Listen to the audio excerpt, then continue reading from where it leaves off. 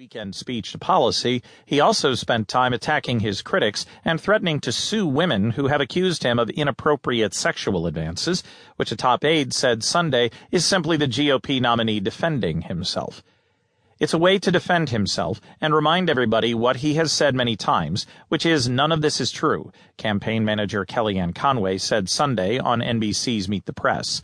They're fabrications. They're all lies. While Trump used his speech Saturday in Gettysburg, Pennsylvania, to outline his first 100 days in office, he also wanted to talk about the rigged, corrupt system he is fighting, Conway told NBC. And it did unfortunately include some of the media. Not most, not all, but it does include some.